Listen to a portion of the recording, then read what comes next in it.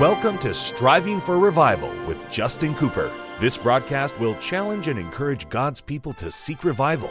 We pray you'll be blessed as you listen to Striving for Revival. Welcome to the Striving for Revival radio broadcast. This is Evangelist Justin Cooper coming to you today from somewhere along the revival trail. What a privilege it is to have you join us for the broadcast today, and what an honor is mine to take the King James Bible and share with you some eternal truth from the very Word of God. I hope you're having a great day today. I hope that you've already spent time in your Bible, on your knees, and seeking out someone you can share the gospel with. And I know that sounds basic and elementary, and you might say, well, we already know all of that, but here's the problem. I think a lot of Christians have never graduated from spiritual elementary. They are still stuck there, and we can't ever get bigger than the basics. The basics is what you see utilized in the book of Acts, and it literally turned the world upside down. Sometimes I think we try to think too far out of the box when God wants us to stay inside of the book, the Bible, and follow Him. And here's what I'll challenge you to do as a Christian. Every day read your Bible. I don't mean just read through it and race through it. I mean study the Bible. My Bible has written in the front of it 2 Timothy 2:15. Just a reminder to study, to show myself approved unto God, not just casually acquainted with Scripture, but a student of the Scripture. Then pray. Now I don't mean just pray, Lord, thank you for my SpaghettiOs, amen. I'm talking about going to God in prayer. I'm talking about boldly accessing the throne room. I'm talking about praying specifically and praying on purpose and praying a prevailing prayer. The Bible said the effectual fervent prayer of a righteous man availeth much. And thirdly, be a soul winner. You know, soul winning is not just for the missionary. It's not just for the evangelist. It is not just for the pastor or somebody who might get paid to serve God full time. Soul winning is for someone who's saved. If you're a Christian, your primary obligation is to tell other people how to become a Christian. Go ye into all the world and preach the gospel to every creature. That means it does not matter who they are. You'll never find someone who is not a candidate for the gospel. If they're breathing air, there is hope for their soul. And every day, I wonder what might happen in America, in your country where you're listening today, if every saved person simply read the Bible, spent time in prayer, and strived to win a soul every single day. I think we could see a difference made. I think we'd see some light shine in the midst of the darkness. Now, we are in the book of Ruth. Specifically, we're in Ruth chapter 3, and this will be our second Bible study in the third chapter of Ruth, and I love this book. We're already over halfway through. It's only 4 chapters long, but this book, though it be short in duration, it is deep in truth and information. And God has given us a great picture in this Old Testament account of our New Testament redemption. Redemption is the theme that runs the length and the breadth of the book of Ruth. To redeem something is to buy it back at a price. And we often think of one who is in bondage and you pay their bail, you set them free. And redemption in Scripture even goes deeper than that. And we discover that we've been redeemed in 1 Peter, not by silver and gold, but by the precious blood of Jesus Christ. Calvary covered it all. Thank God Jesus paid for our sin on the cross of Calvary. He paid the ransom so that we might go free. Now, as we look here in chapter 3, you'll remember that at the end of chapter 2, the Bible told us that the harvest season was ending. What that means is now there'll be no handfuls of purpose in the field. There'll be no ears to glean for Ruth and Naomi. Up to this point, Ruth has survived by getting out in the field and picking up the leftovers. The servants of Boaz, the workers, would leave behind handfuls on purpose and let her pick them up. But now, with harvest ending, there'd be nothing in the field. Ruth is going to need more than the provision of Boaz. She's going to need more than Boaz's blessing. She's going to need more than what Boaz can provide for her. She needs Boaz in her life. She needs him on a higher level. She needs a deeper, if you will, relationship with him. And we're going to find that unfolding in chapter number 3. Now, we'll begin reading again in verse number 1. Our Bible says, "Then Naomi Her mother-in-law said unto her, My daughter, shall I not seek rest for thee, that it may be well with thee?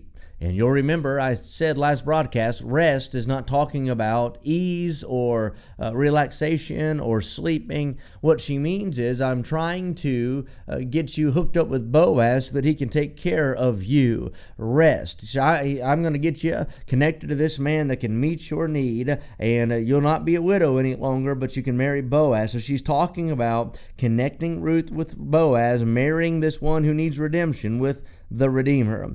Verse number 2, And now is not Boaz of our kindred, with whose maidens thou wast. Behold, he winnoweth barley tonight in the threshing floor. Wash thyself, therefore, and anoint thee, and put thy raiment upon thee, and get thee down to the floor. But make not thyself known unto the man, until he shall have done eating and drinking. We covered that last Bible study. Naomi gives Ruth instruction to fix herself up, to make sure that she is clean, to clothe herself properly, and to go to the threshing floor. Boaz has been winnowing, he's been working, and after his completed work, he will lay down to rest. And there's a lot of good preaching there. You go back to Genesis 1 and see God operated that way, how God worked on those 6 days, and then on the 7th day, the Bible said God rested from his labor. I'm glad whenever Christ was on the cross of Calvary, he was at work on our behalf, but I'm glad the Bible says after that he ascended up on high, led captivity captive, put the blood on the mercy seat, and he sat down at the right hand of the Father. Why? His work was complete. That is the exclamation point on the finished work of Calvary, the resurrection, the ascension, the sitting down at the right hand of the majesty on high. So she said, when Boaz is done with his winnowing, he'll lay down on the floor, and I want you to get there unto him. We talked about how that is a proper way to approach the presence of Boaz. And you and I can apply that, how we enter into the presence of Christ. She washed herself. She got clean. You know, you and I ought not enter into God's presence with the filth of this world on us. We ought to pray and ask forgiveness and get cleansed, 1 John 1:9, as we enter into the presence of God. When you come to church, you ought to come clean. When you sing, singer, you ought to be clean. Preacher, you ought to be clean. Put your raiment on and then get down onto the floor. All right, verse 4. And when it shall be, when he lieth down, that thou shalt mark the place where he shall lie, and thou shalt go in and uncover his feet, and lay thee down, and he will tell thee what thou shalt do. Now, I want you to notice the plan is for Ruth to go and be incognito, if you will. And whenever Boaz lies down to rest, she is to go. And she does not approach Boaz at the head. She does not approach Boaz at the heart. She approaches Boaz at the feet. She goes to that lowest point, if you will, and she gets herself as low as she can go and uncovers his feet and lays there. She just says, this is where I'm camping out. I'm not going anywhere else. I'm just going to stay here at his feet until he's ready to interact with me. And that is what you and I are to do as well. We ought to just come in and humble ourselves, lay ourselves at the feet of Christ, and stay there until he begins to interact and converse with us. Get down at his feet. She uncovers his feet. In verse 5, and she said unto her, all that thou sayest unto me, I will do. Now, I think I might stop the broadcast there today, and we'll get into the rest of the narrative next study. But that last statement is such a powerful statement. You know what she says? She says, Naomi, she said, you know what? You made a bad decision to go with Elimelech to Moab, and you've made some other bad decisions, and I've been a part of those as well. But I like this. You are my authority. You're older than me. Out of respect for you, I will do what you've asked me to do.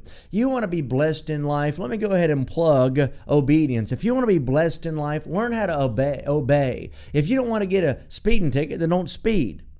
Well, that's a hypocrite if you ever heard one, me telling you not to speed. But if you want to live a pleasant, peaceful life, obey authority, obey the preacher, obey the Sunday school teacher, obey your parents, obey those that have the rule over you. God will bless you. Most Christians want to be blessed, but they don't want to be blessable. And here's what I know. Blessings are what are lining the pathway of obedience. You don't walk into blessing with disobedience. It is through obedience saying, I'll do what you've asked me to do, as long as it's according to God's will and in God's Word. And if God's in it, we ought to obey it. Well, that's all the time we have for today. Make sure you join me next Bible study. Until then, pray with me for revival. Thank you for joining us today for Striving for Revival with Justin Cooper. Listen at this time every weekday as we strive for revival.